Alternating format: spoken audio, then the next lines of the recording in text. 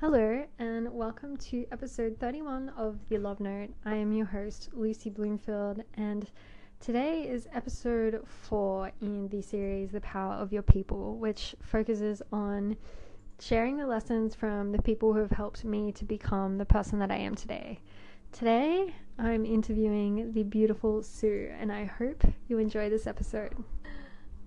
Welcome to the show, Sue. Thank you, Lucy. I haven't mentioned you on my podcast before because I wanted to respect your privacy, but today I'm really excited to introduce you.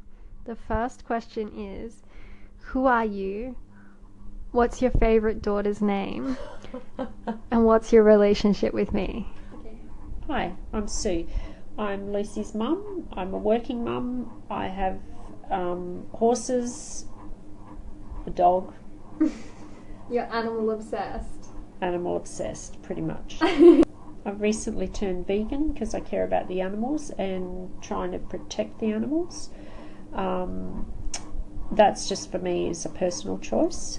I don't have any issues with people that actually want to eat meat or animal products. I just feel very strongly about how the animals are killed so that we can do that and what they have to suffer for us. I don't really have a favourite daughter. I have two children, a favourite big girl and a favourite little girl. And the little girl is always trying to get the upper hand on the big girl, right? Apparently. Mum, you are one of the strongest and most independent women I know, and I love that you've helped me become that too. Thank you for everything you've done and continue to do for me. I wanted to ask you, who taught you to become independent, or how did you teach yourself? That's a very good question, and it's very in-depth, and I don't think there was one specific thing that taught me to be independent.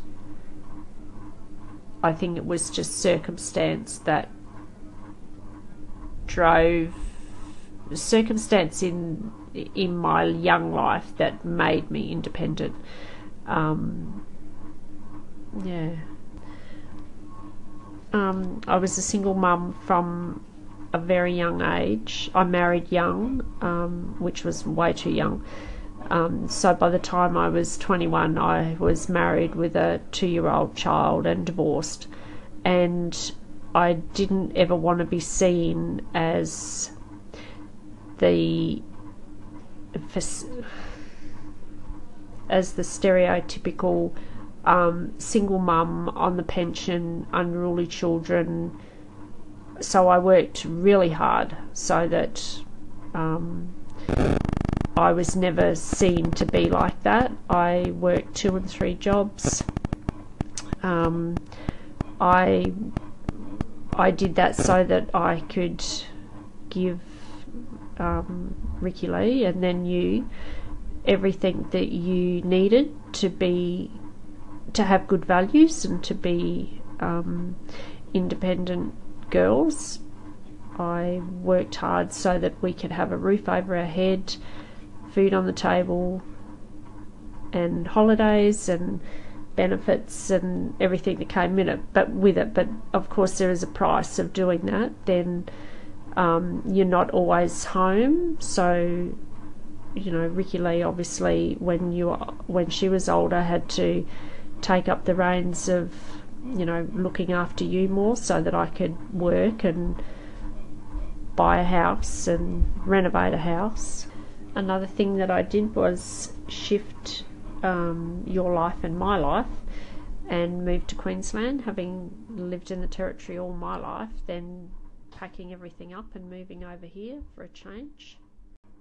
If one of my listeners wanted to become more independent and strong, what advice would you give them? I don't know if I would say advice, but for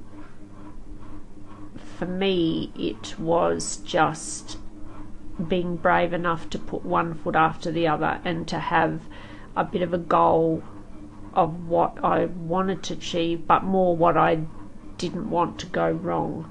I didn't I always wanted to do well, so to be independent, I needed to work, and I didn't want to rely on my parents, or I didn't want to rely on a husband or a boyfriend. So it's just putting one foot after the other and hard slog and getting knocked back and being okay to just keep going and fighting and getting what you want and being what you want. I had pre-prepared questions, but I just want to ask you one other question of what you just said. How do you keep going? Like, if someone faces rejection and they haven't faced it before, what would you tell them? For me, it's just literally just seriously just getting up and putting one foot after the other. So you're sad, so you're angry, you're depressed, you can't get a job, or you have busted up from a relationship. It's just like the shaggy dog. You just shake yourself off and you put your feelings in a box and you just move on. And then one day when the lid opens, you hope to God it doesn't explode. You hope to God. As my listeners know, I am very much like my mum in that respect, except I don't leave the feelings in a box. I sort of drag them after me, deal with them at the same time as army crawling my way through the next phase of my life. But it's one of the things that I really respect and love most about you, Mum. You also happen to be one of the best dressed women that I know. How do clothes make you feel, and why do you choose the clothes you do? Well, as most people know, I pretty much live in joddies or What are joddies? Horse riding clothes or paddock scrubber clothes. So when I go to work, I try and dress corporate, but working in the legal industry, I have to, although most days I've changed and I'm in my horse clothes by lunchtime. So I don't know if I can answer that one properly.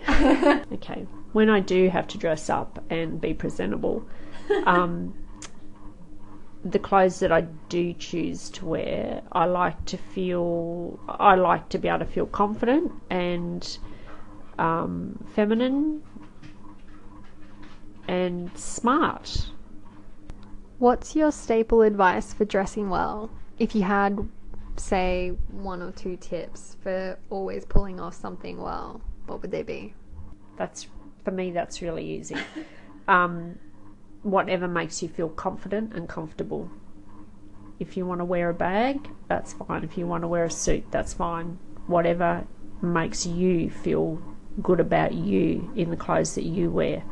I have this outfit that I call a power suit, and it's not really anything special. It's tights and a nice fitted basic t-shirt, and it always makes me feel really empowered and really strong, and as if I don't have to think about what I'm wearing. Do you have anything like that, an outfit that you fall back on? Probably the staple for me would be blue jeans and a nice white linen shirt. I think that's probably my go-to in most situations. Shoes? Shoes would really depend on the situation. It would be some sort of heel, be it a Cuban heel or, a feminine lady's heel. But yeah, definitely that would be my go-to clothes. My listeners probably already know this because they know me quite well, but I'm definitely not as well dressed as you, and it's a shame that none of your style has rubbed off on me. But I think the biggest reason for this is because I've always perceived fashion and clothes to be a waste of energy, because I feel as if it's time and energy spent thinking about my appearance instead of thinking about the world or thinking about others. But I know for you, it's a really big part of who you are and how you feel about yourself. So could you talk about that a little bit? I don't know if I'd say it's a waste of time. I think it really is personal choice.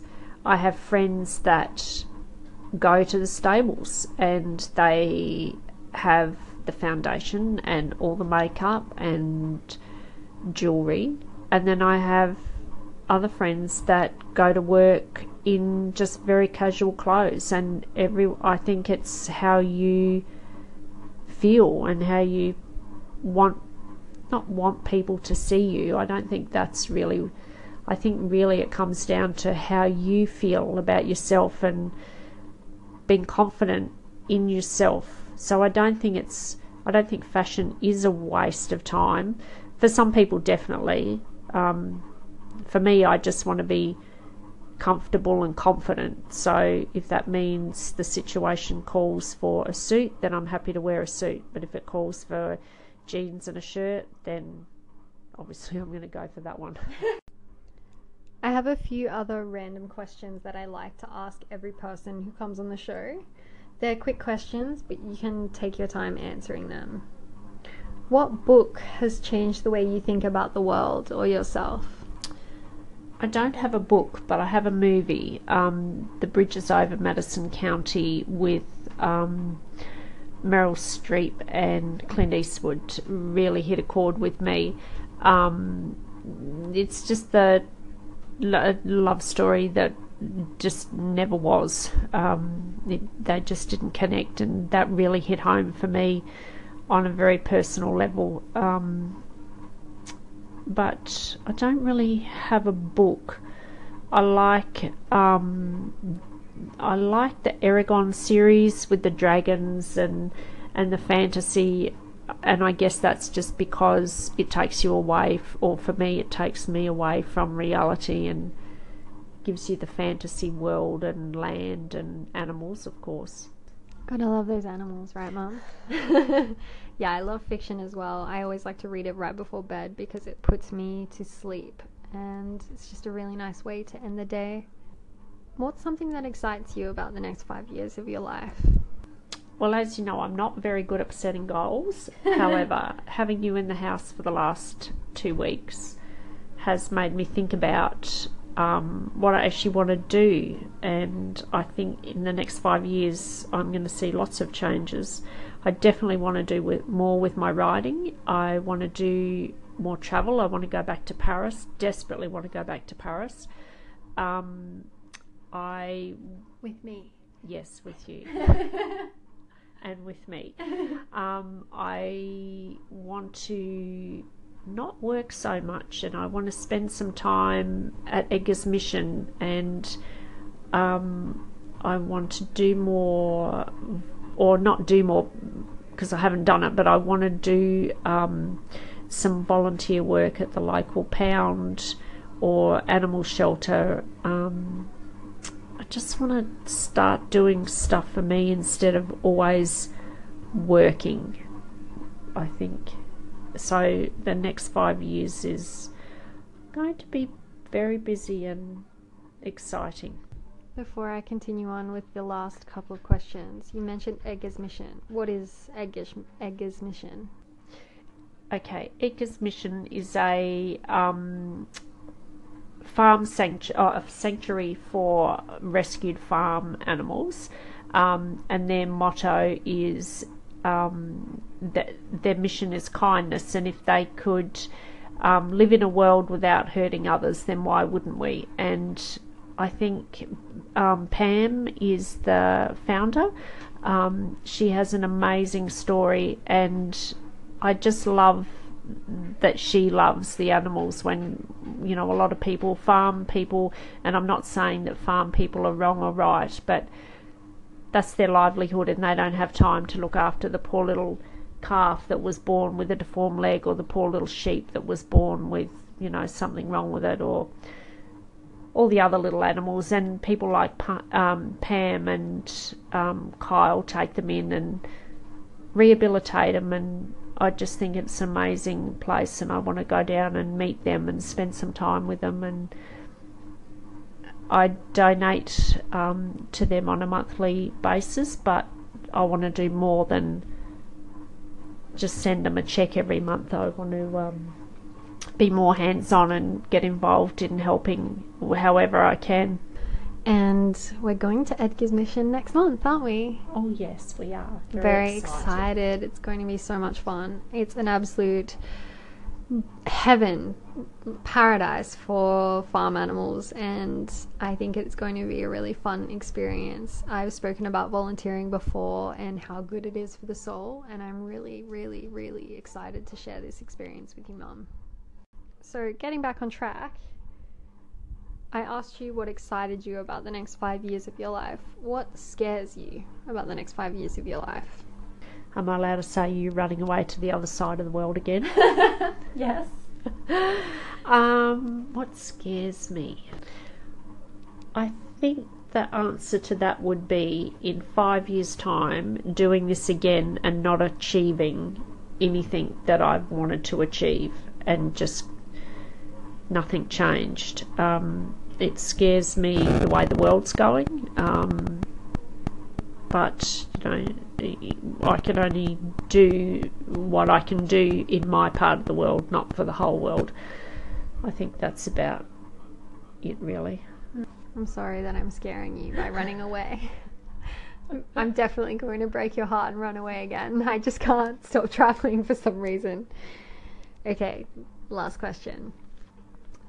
If there was one parting piece of advice you could give to my listeners that might change the way they think about themselves or the world around them, what would it be? I think it's important to find the independence in yourself. However you can do it, I think you need to be independent for yourself, not rely on other people, because at the end of the day you don't know who's going to be there, but you will be there. And yeah, I think that's, just be true to yourself and as much as you can be, and just survive. Thank you for coming on the show, Mum. You're welcome, Lucy. My pleasure. That's what mums do. My listeners won't understand that joke, so I'll just fill them in. I said to Mum that I didn't like when she responded when I said thank you with, "That's all right, it's my job," because she should actually respond with, "It's my pleasure, Lucy. I love being your mum." So if you have someone that responds to you, "It's all right," or "That's my job," you tell them what you want them to say so they can make you feel loved. Thank you for being my mom. You're incredible. Thank you, Lucy. My pleasure.